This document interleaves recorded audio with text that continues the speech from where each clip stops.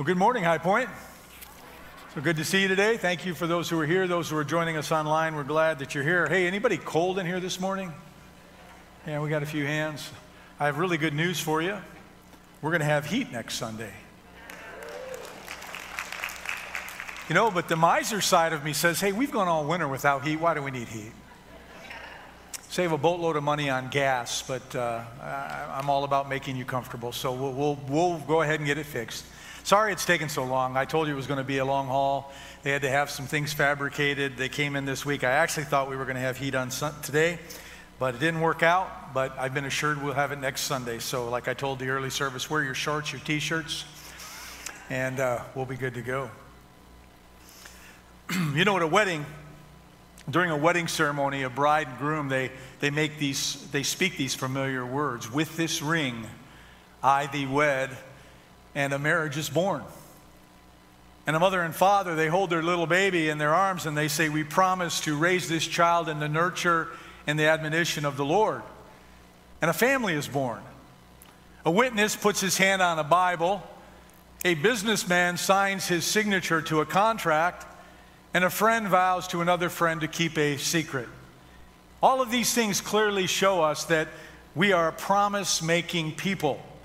Marriages and families, friendships and businesses, churches and nations are all built upon promises.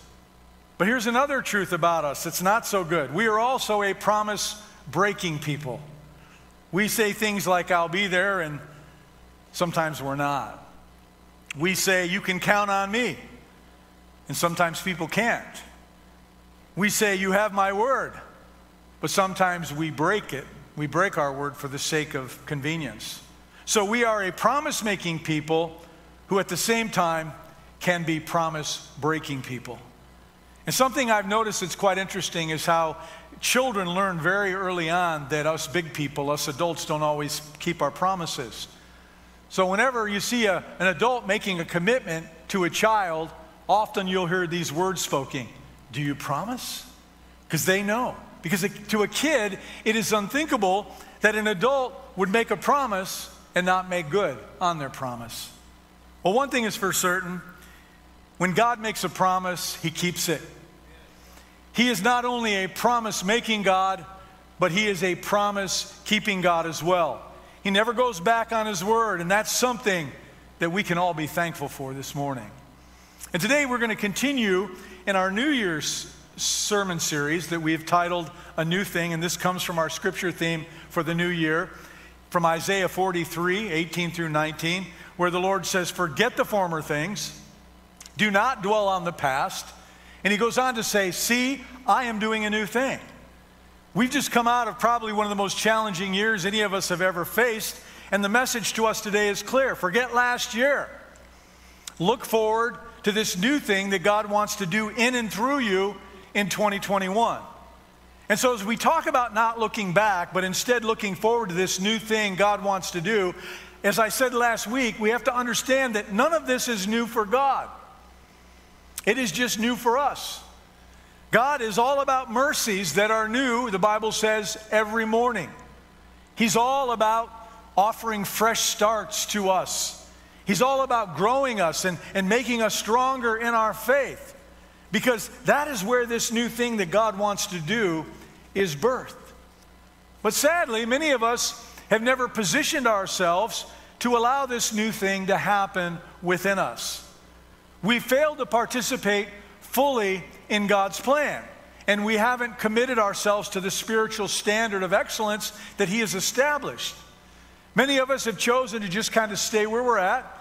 We dig in our heels and we refuse, for whatever reason, not to draw closer to God. And I fear the reason that many of us do this is because we know that God's standard is high. And we doubt if we are able to meet that standard. But it's like I said last week, when you are being fed and washed and transformed by God's Word, and at the same time being empowered by His Holy Spirit, you and I can indeed live meeting God's standard of excellence.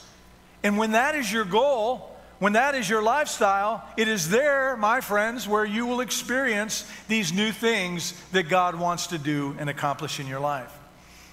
This series is from the Old Testament book of Malachi. You can go ahead and turn there now. It's the last book in the Old Testament, the one right before Matthew. As I explained last week, Malachi was called by God to bring a message of judgment to Israel. So when we talk about not committing to God's standard of excellence, you've got to understand that Israel had totally gone off the rails. Sin had creeped in. God's word was no longer impacting them. They were dishonoring God's name, and they were even profaning God's covenant. You see, the Bible has another term used for the word promise. It is the word covenant. And it's a little bit different than what we refer to as a promise today.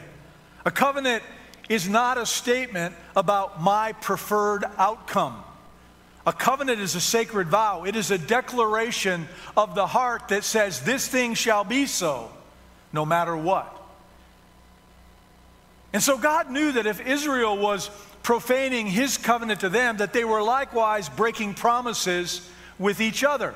So God sends Malachi to reestablish God's standard of excellence among his people, to reestablish relational excellence.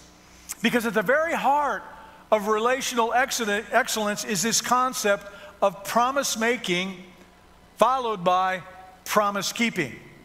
And so today we are going to set the standard for covenant keeping by modeling what a covenant keeper looks like. You see, at the very beginning of time in the book of Genesis, chapter 1, 2, and 3, God makes a covenant with the human beings that he created. He promised to care for them. He promised to give them breath and life and food and meaningful work and relational intimacy. And in turn, God asked Adam and Eve to promise to obey one single command, just one. And they don't do even that. They break faith and they break covenant with God. And at that moment, I believe all creation kind of held its breath to see how God would respond. I mean, will he turn his back on them? Will he say that the deal's off? Well, amazingly, he doesn't. He disciplines them for their disobedience, but then he turns around and he makes a second covenant. He says, one day I am going to send someone who will redeem men and women from the evil one, from the curse of sin. And of course, we know that someone he is talking about is Christ Jesus. But he doesn't say when he's going to come, when he's going to send the Redeemer. He just promises that one day he will. So our amazing God not only keeps the original covenant to care for us, but now he offers us, he establishes another covenant. But sadly, as is usual, human beings remain unfaithful to God. And it says in Genesis chapter 6, verse 5, the Lord saw how great man's wickedness on the earth had become, and that every inclination of the thoughts of his heart was only evil all the time. So God sent a great flood to stop all the destruction. But in Genesis 6:8 it says, but Noah found favor in the eyes of the Lord. So God saved Noah and his family. And after the flood, God comes to Noah and he says, I will establish another covenant with you and your descendants and every living creature on the face of the earth. Never again will there be a flood that will destroy the whole earth. And I will give you a sign of this covenant. And God's covenant to Noah was a rainbow. God said, whenever you see that rainbow, you remember the covenant that I made to you.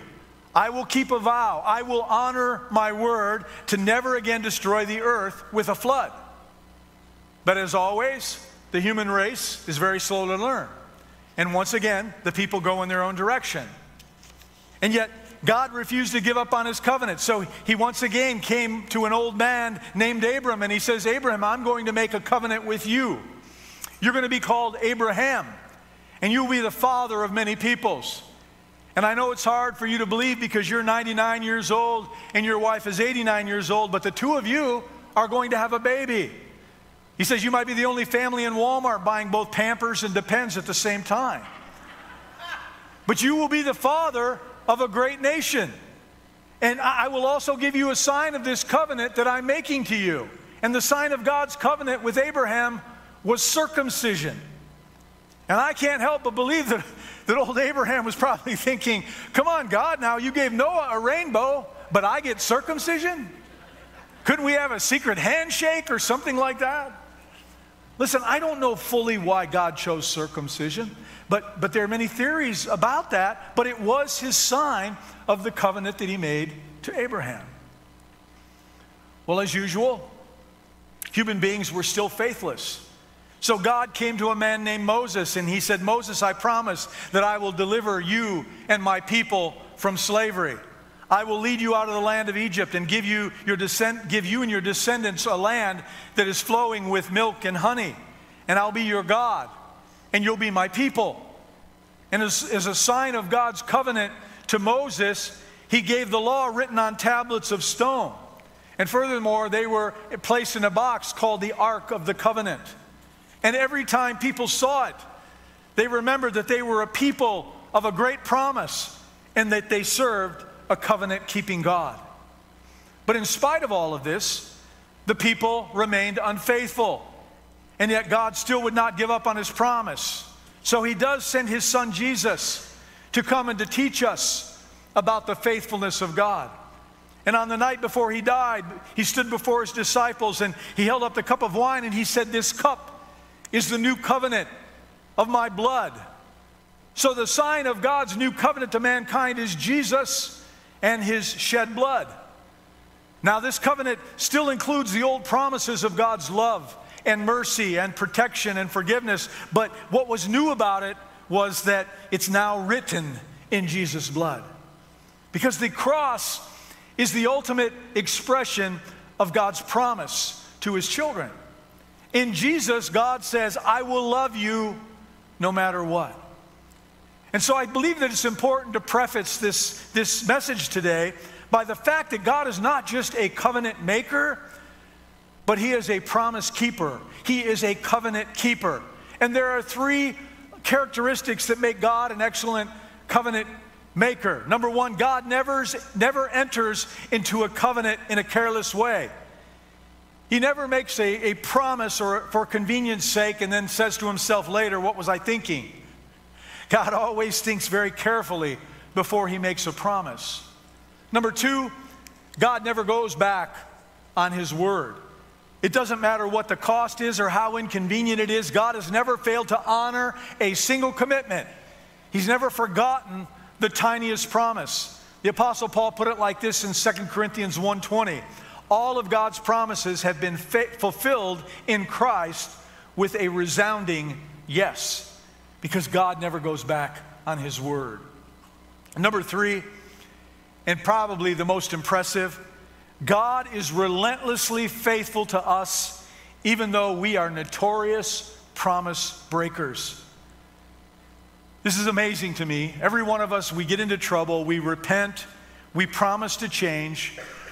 When the pain starts to subside, when the trouble starts to go away, we turn right around and we forget the promise that we made to God. We break our word to God and we break our word to others.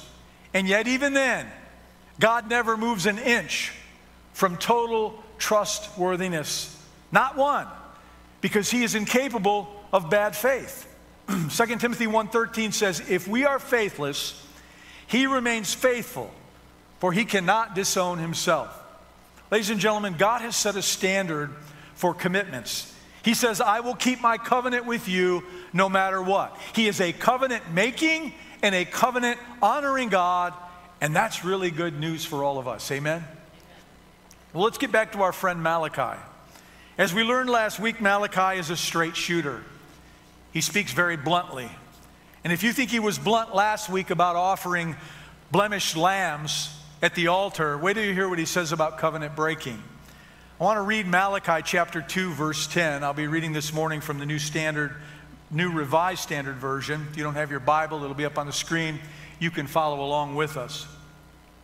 He says, have we not all one Father? Has not one God created us? Why then are we faithless to one another, profaning the covenant of our ancestors? Malachi is saying, why do we proclaim the covenant which is so holy to God by breaking faith with other people? Husband to wife, parent to child, friend to friend, Christian to Christian. Let me tell you how seriously God takes this covenant breaking.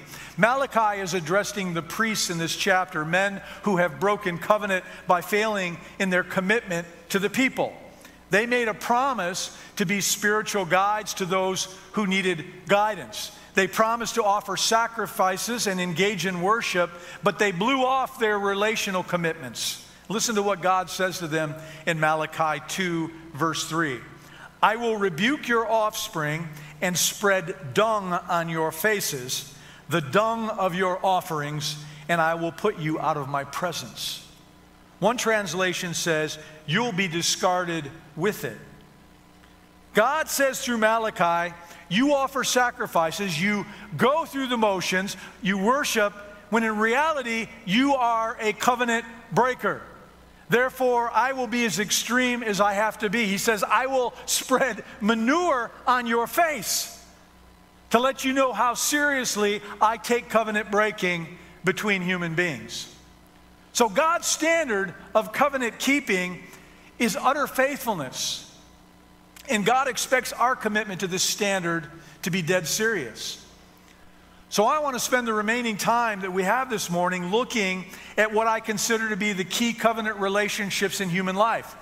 And I want to ask all of us to open our hearts to what the Scriptures would say, allow the Scriptures to challenge you to raise the relational bar of excellence in your individual lives, to pursue God's standard of covenant keeping, and not just covenant keeping, but covenant honoring in the commitments that you make and being true to your word. Because once again, when we do this, we open ourselves up to these new things that God wants to accomplish in and through us.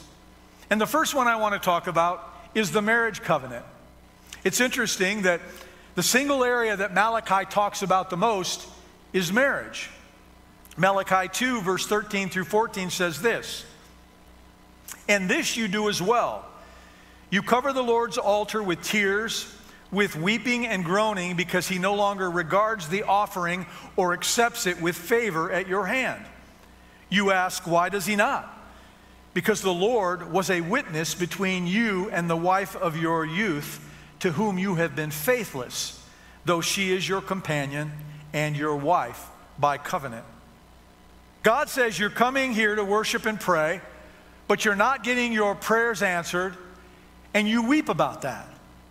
Don't be under the illusion that your worship and your prayers are acceptable to me, because I know the way that you are treating your wife is unacceptable to me. The same thing is mentioned in the New Testament in 1 Peter 3, verse 7, where it says, husbands, in the same way, show consideration for your wives in your life together, paying honor to the woman as the weaker sex, since they too are also heirs of the gracious gift of life, so that nothing may hinder your prayers. It's a very sobering statement that God makes in both of these scriptures. When you don't treat your wife like you vowed that you would treat her, then your prayers are going to be hindered. So Malachi is saying, if you break faith with your spouse, don't bother coming to me with your wish list. Don't even waste your breath. And then comes, I think, one of the strongest statements in all of Scriptures in Malachi chapter 2:16. For I hate divorce, says the Lord, the God of Israel, and covering one's garment with violence, says the Lord of hosts. So take heed to yourselves and do not be faithless. Let me just say to all of you here or watching online who are married, when you got married, you didn't make a bargain. You didn't make some kind of a transaction. You made a vow. You made a promise. We all entered into a covenant, those of us who are married. And the violation of that covenant is very serious business to God. Many folks these days view marriage as a conditional transaction. If you meet my needs, if it makes sense for me to stay married to you, then I'll stay married. But if you don't, if I outgrow you, if things start to get difficult, if I decide I'm not willing to make an effort, or if I get a better offer somewhere else, then I'm free to leave. But in God's eyes, Marriage is a covenant. And it's a promise that leads to a very different outcome. If you are married, you made a promise. If you're wearing a wedding ring today, I want you to take a look at it for a moment. Because it's a sign, it's a symbol of the covenant that you have made. Just like that rainbow was a sign from God that He would never flood the world again. And I just want to ask you, how are you doing on your covenant? How are your promises going? You know, all of us spoke these words before God and before our family and friends at that altar. We said, for richer or for poor, in sickness and in health, to love and to cherish until death. And that was a promise. You promised to offer selfless love. You promised that you would be a servant to your spouse. You promised to share what you had with your spouse. You promised to laugh and to cry and to dance together. When you fought, you vowed that you would fight fairly and clean, and you'd make it through to the other side. You offered love that sinks deeper than crow's feet or laugh lines or a receding hairline or an expanding waistline. You didn't say, I promise to do these things if you behave well, if you stay attractive, if you live up to my standards. No, we all said, I promise. And I want to invite every couple in this room to sit down and to ask your spouse, how am I doing with my promise? Because you might be surprised what you hear. I'm aware that we all fall short. I'm aware that we must keep working to honor the covenant that we have made before God and the one that we promised to be faithful to. In March, my wife Lisa and I are going to be married for 24 years. And neither she or I have taken the big exit. I know I've taken little exits at times. I've withdrawn when I should have engaged. I've gotten cold when I should have connected. I've hidden when I should have been out in broad daylight. And although we have a great marriage, the fact is that neither one of us is perfect. And by the grace of God, we have faithfully kept our vows to each other. And so to those of you who are going through difficulties in your marriage today, who have not divorced, I want to encourage you to remember the covenant that you have made. Allow it to motivate you to work at making your marriage a success, making your marriage something that is beautiful in God's eyes. Don't give up, because I'll tell you something very incredible happens to any couple that fights to keep their marriage covenant together. Before we came here, we were in charge of the young marriage ministry at Phoenix First Assembly, and we had a lot of couples that were going through a lot of difficulties. And when those two couples came together and made a commitment to each other and to God that they were going to see their marriage through, what you found is at the other end of the story that there was never a stronger bond between those two than what had been created through the difficulty and through the battle that they fought to keep this thing together. So I want to encourage you to fight to keep your marriage together because God ordained your marriage. But I also know that there are people here who have experienced a broken marriage covenant. Maybe your marriage has ended. Maybe your spouse has been unfaithful to you. Maybe they've been abusive. They've refused to change or engage, or maybe it was behavior that was on your part, and now you're trying to rebuild a relationship that is no longer possible. So I want you to hear me this morning when I say that God does say, I hate divorce, but He doesn't say, I hate divorced people. And that's a very clear distinction you have to understand. The Bible does not separate the human race into two camps.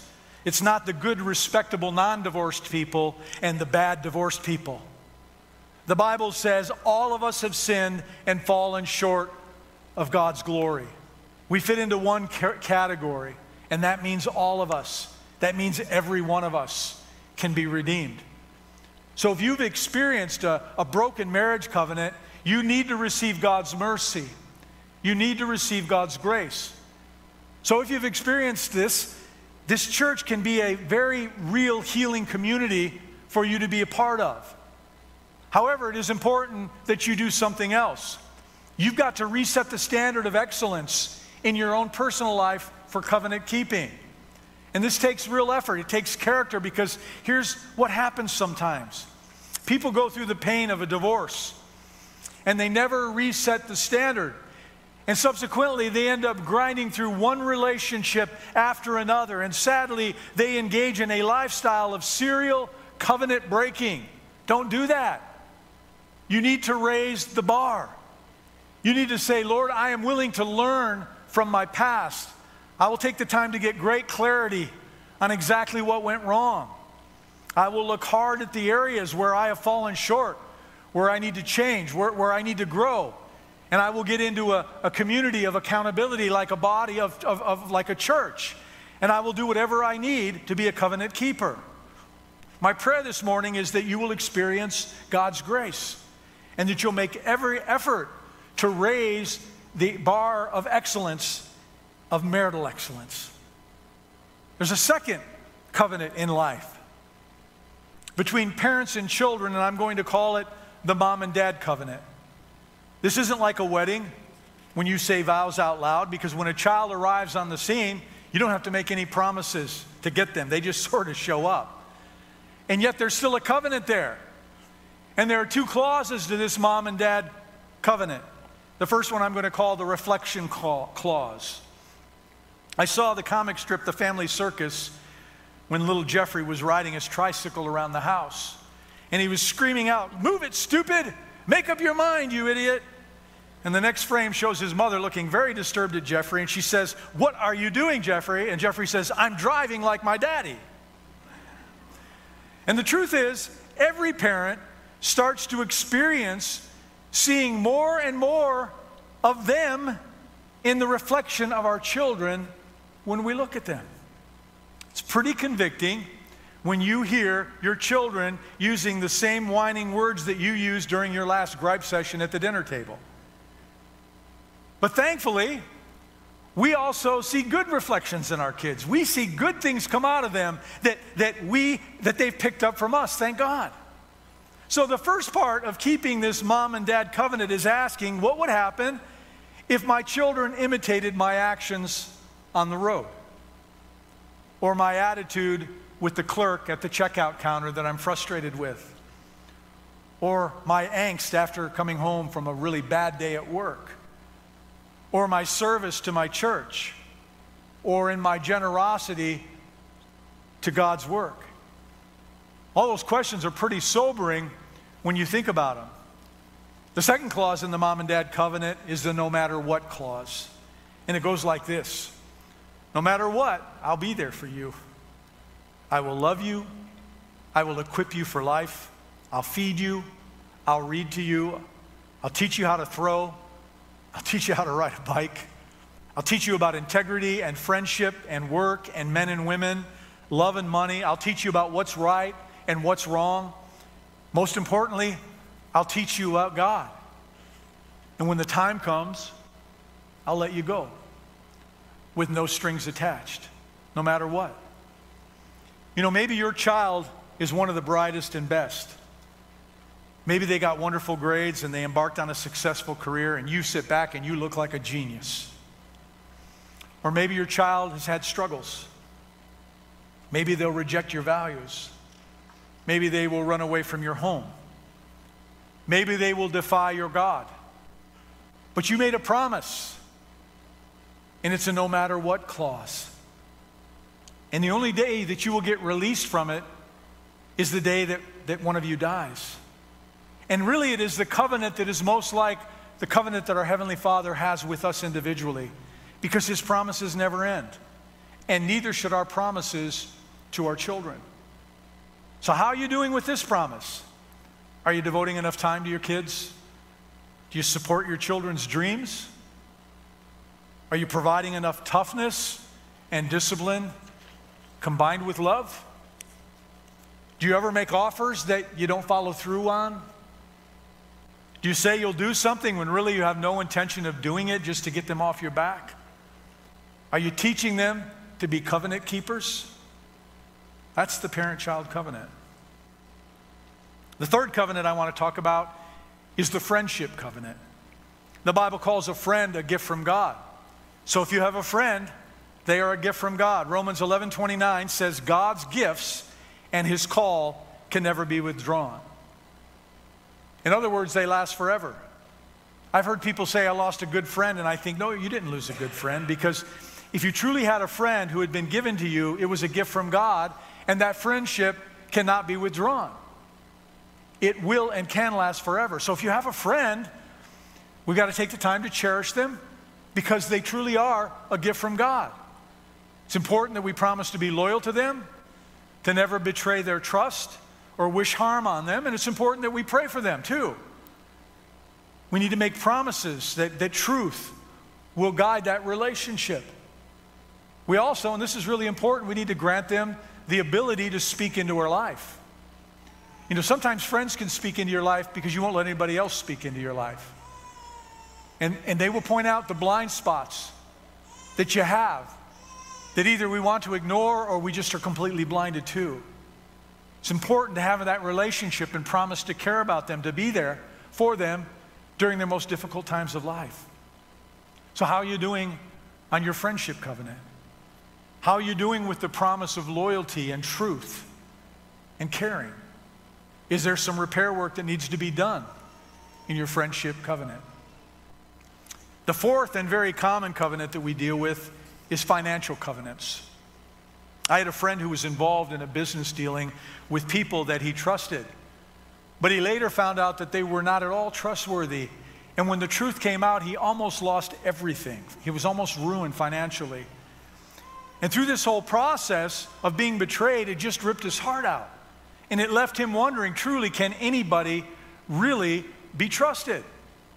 And some of you know exactly what I'm talking about, because someone made a promise to you, and they shook your hand, and they said, you can count on me.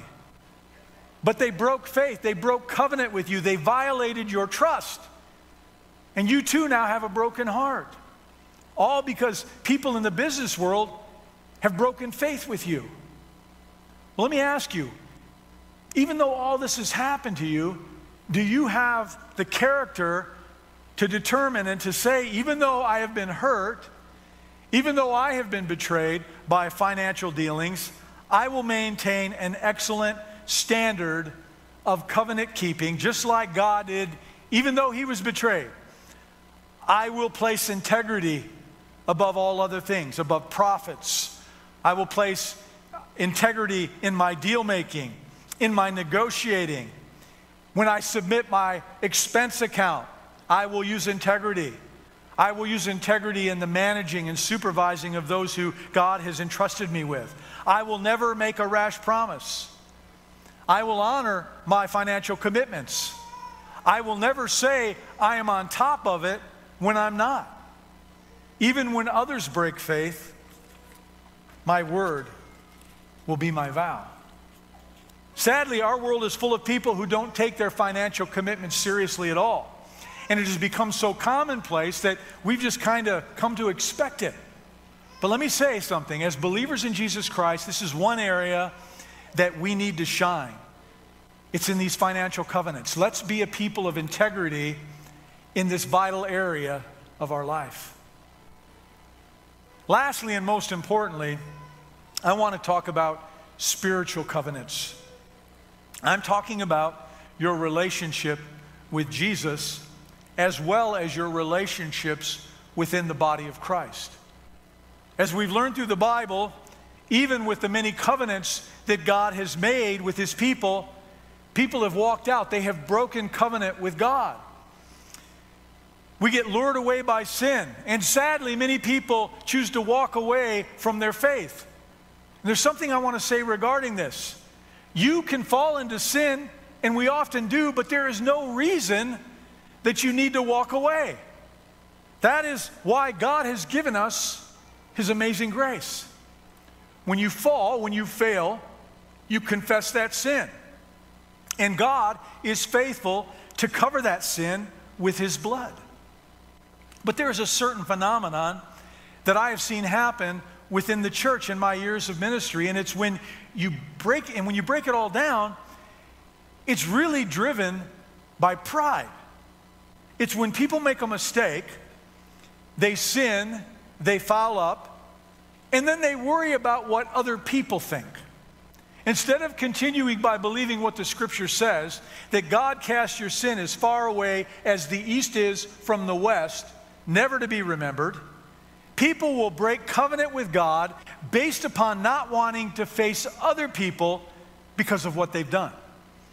In other words, they care more about what people think than what God thinks. Let me tell you something.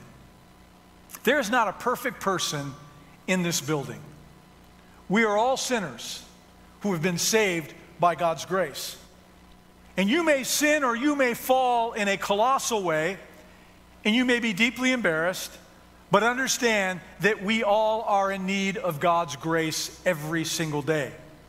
I can assure you that others of us sinned on that day as well, just in a more private and a less public way. And we did that by not loving like we should. And we did that by copying a rotten attitude towards someone or a situation. And we did that by belittling somebody.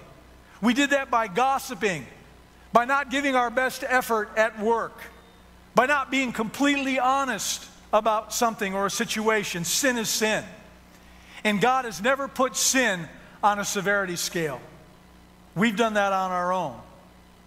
So refuse to get caught up in this what will people think syndrome, whereby you break covenant with God because you refuse to want to face people who you care about.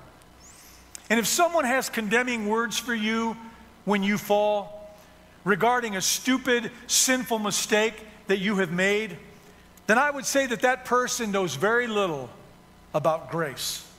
Not only do they lack grace as a social skill, but they clearly don't understand and have never received God's grace themselves. Because here's the deal. Once you have experienced God's grace, you will freely give it to other people. You'll learn to walk in grace. You will learn to be gracious with others. The truth is, God will never break covenant with you. But should you choose to, you can break covenant with God. But my question for you is, why would you do that?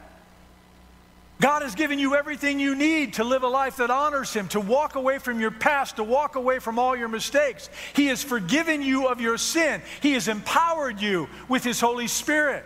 So there's absolutely no reason why anyone should ever break covenant with God. God's covenant with you is unlike anything else. And furthermore, it is the most important covenant of your life, and one that you should always treasure. And when you sin, and if and when you sin, God has a remedy for your sin. It is called forgiveness. It is called grace. It is called mercy. And because of that, you don't ever need to break covenant with God. And I want to talk about another spiritual covenant. It's about your covenant with fellow believers here in this church.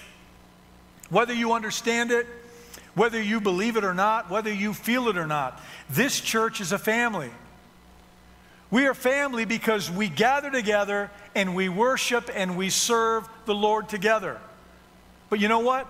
Just like with any family, sometimes feathers can get ruffled. People experience misunderstandings with one another. People can get their feelings hurt. Welcome to the human race. And you know, God made us individually different for a whole lot of reasons. One of those reasons is to teach us how to learn and how to live together in harmony with people who have a different personality, a different approach to life than you have. To work through differing leadership styles, to work through differing teaching styles, differing worship styles, differing living styles, and the list goes on and on. I say all this to make my next point. Too many people find it way too easy to leave a church body for the most insignificant reasons. People will break covenant with a church that God has inserted them into for reasons that should never be. Offenses that have been taken. Somebody didn't say hello to me. No one called me when I missed the last 3 weeks. We are a people that are driven by our feelings. And often our feelings get hurt for a variety of reasons. And believe me, I understand that. Do you think I've never had my feelings hurt in the church? The deal is to be able to look at your hurt feelings with some kind of a perspective. And I'm not just talking about the perspective of the hurt that you're feeling, but instead to look at it from the perspective of what would Christ do. Well, let's see. Jesus was betrayed by Judas for 30 pieces of silver. He was denied by Peter several times on the night of his arrest. Soldiers mocked him, and they drove spikes into his hands and feet. Even one of the men being executed next to him, a common thief, actually mocked Jesus as he was dying on the cross. So let me ask you, did Jesus ever once say, my feelings are hurt, and I'm just going to call 10,000 angels to come and free me from all of this mess? I mean, after all, I'm the Son of God. I don't deserve to be treated like this. I'm offended that these mere mortals are abusing me and mocking me and spitting on me and killing me. I didn't sign up for this. And look, where are all the people that I ministered to over the past years? Where are the ones that I healed? Where are the ones that I delivered? There's not even one of them at the foot of this cross. What an unappreciative bunch of people. Not a one of them deserves me. I should just walk away now. Jesus didn't say any of that. He kept his mouth shut. He took everything that was given to him. He did not defend his honor. He did not defend his deity. He never once pulled the trump card and said, you don't know who you're messing with here. I ought to vaporize every one of you. He did none of that. Instead, he said, Father, forgive them, for they know not what they're doing. He didn't quit. He continued on with what God had put him on this earth to accomplish. And that, I believe, should give you and I great perspective whenever something doesn't go our way, whenever our feelings get hurt over something. It's not the time to leave. It is not the time to break covenant with people that you love and who care about you and who are aligned with you spiritually. It's a time when you dig deep and you say, rather than leave, I'm going to stay. And I'm going to work out that disagreement, whatever it is, with the person that I had the disagreement with. This is my church home. God has brought me here. I am getting fed here, so I refuse to break covenant with my brothers and sisters in Christ. Liz, will you come forward and help me close this down? Can you see how important this covenant keeping is to literally every part of your life? We serve a covenant-making and a covenant-keeping God. And he desires that we are covenant keepers as well.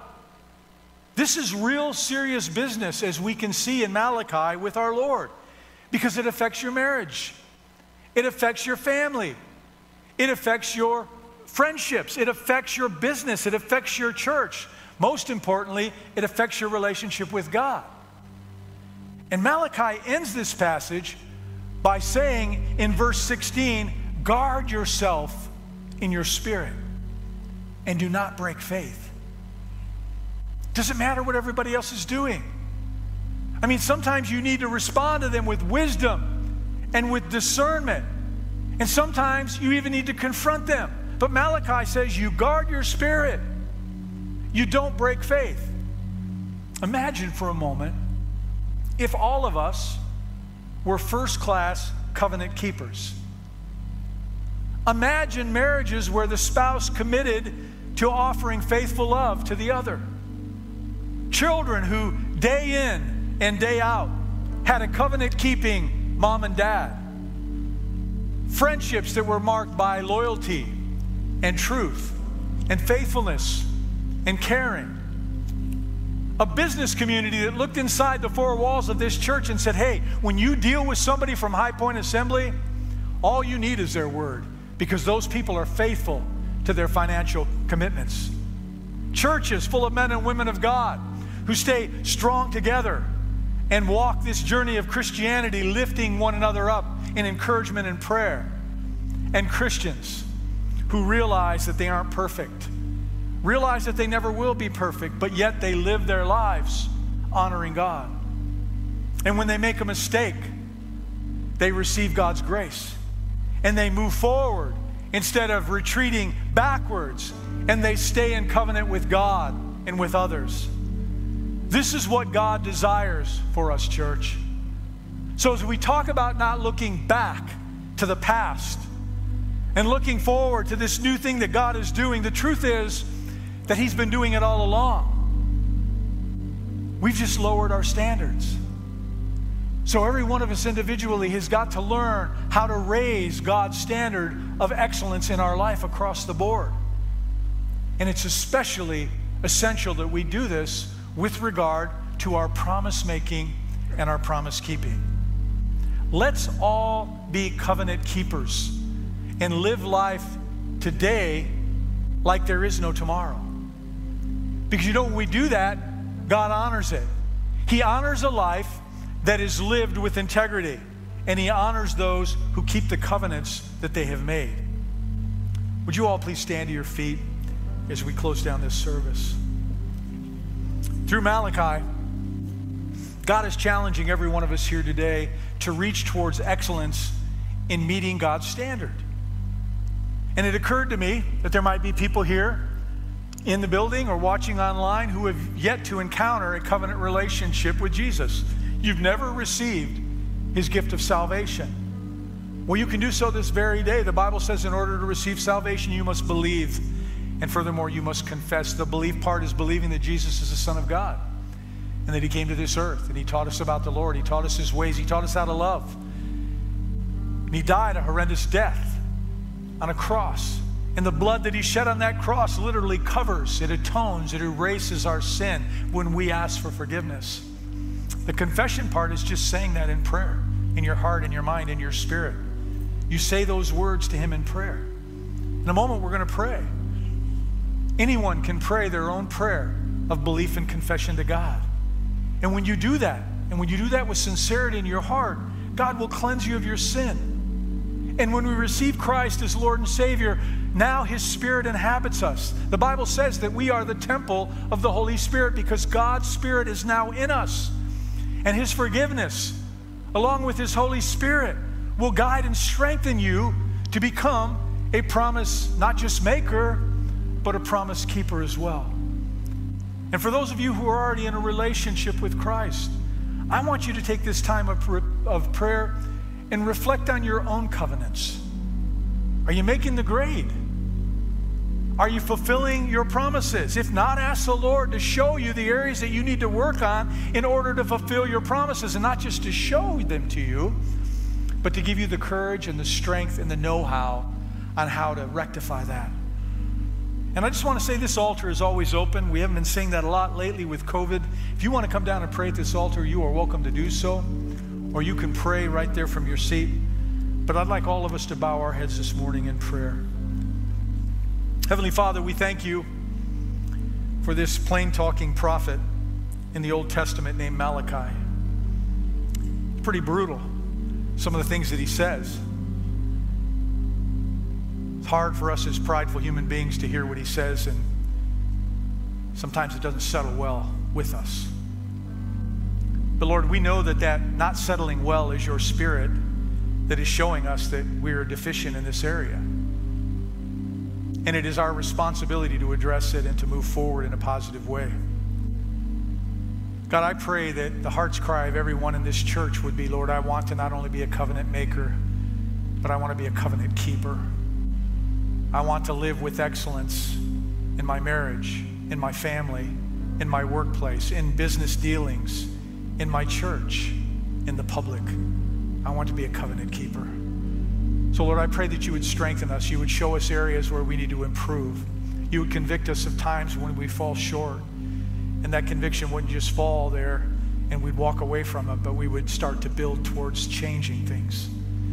And Father, I know through Your word, through the power of Your Holy Spirit, You will give us the ability to address these things and to move in a proper direction. Father, I pray for broken marriages this morning. I pray for broken homes. I pray for broken business partnerships.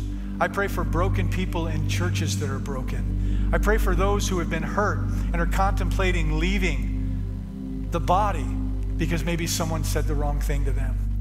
God, give us the courage to speak up and to address these situations and to clear them up, because that's what you would want us to do. Let not our pride get in the way of doing the things that you need us to do. And Father, that we wouldn't take any time to do them, but we would start acting on them now. And Lord, for those who are here or watching online who have yet to receive salvation, Father, I pray they would have the courage to pray a simple prayer, acknowledging Jesus as the Son of God, acknowledging Jesus as the only way to God the Father, asking for forgiveness of their sin, and for you to give them a new life. And Father, I thank you that you are faithful and you will do in fact that. And then I pray that you will help us as a church to come alongside them in their journey, in their Christian walk, to help to strengthen them. And so God, as we go our separate ways today, I pray that your Holy Spirit would guide and direct us, the things we do, the places that we go, the conversations that we have. Let them be uplifting. Let them not be things that tear others down. Let them encourage and not discourage. Father, I pray that as we go about our daily routines, that we would be light and salt to a dark and flavorless world. That people would see your love shining in and through us, and they would desire so much to have what we have, and that we would lead them to the cross of Christ. I pray for opportunities for all of us to share your goodness with someone this week. And Father, let us trust in you that you'll give us the words to say, because you always do. And when it's all said and done, Father, we will be overjoyed that you chose to use us. Let us not shy away from those moments, Lord, but let us walk through those doors boldly and share your goodness with them. And God, most importantly, I pray that you keep us safe until we gather together again. Keep us safe from COVID, from the flu, from sicknesses, from illnesses, from any other diseases that may come our way.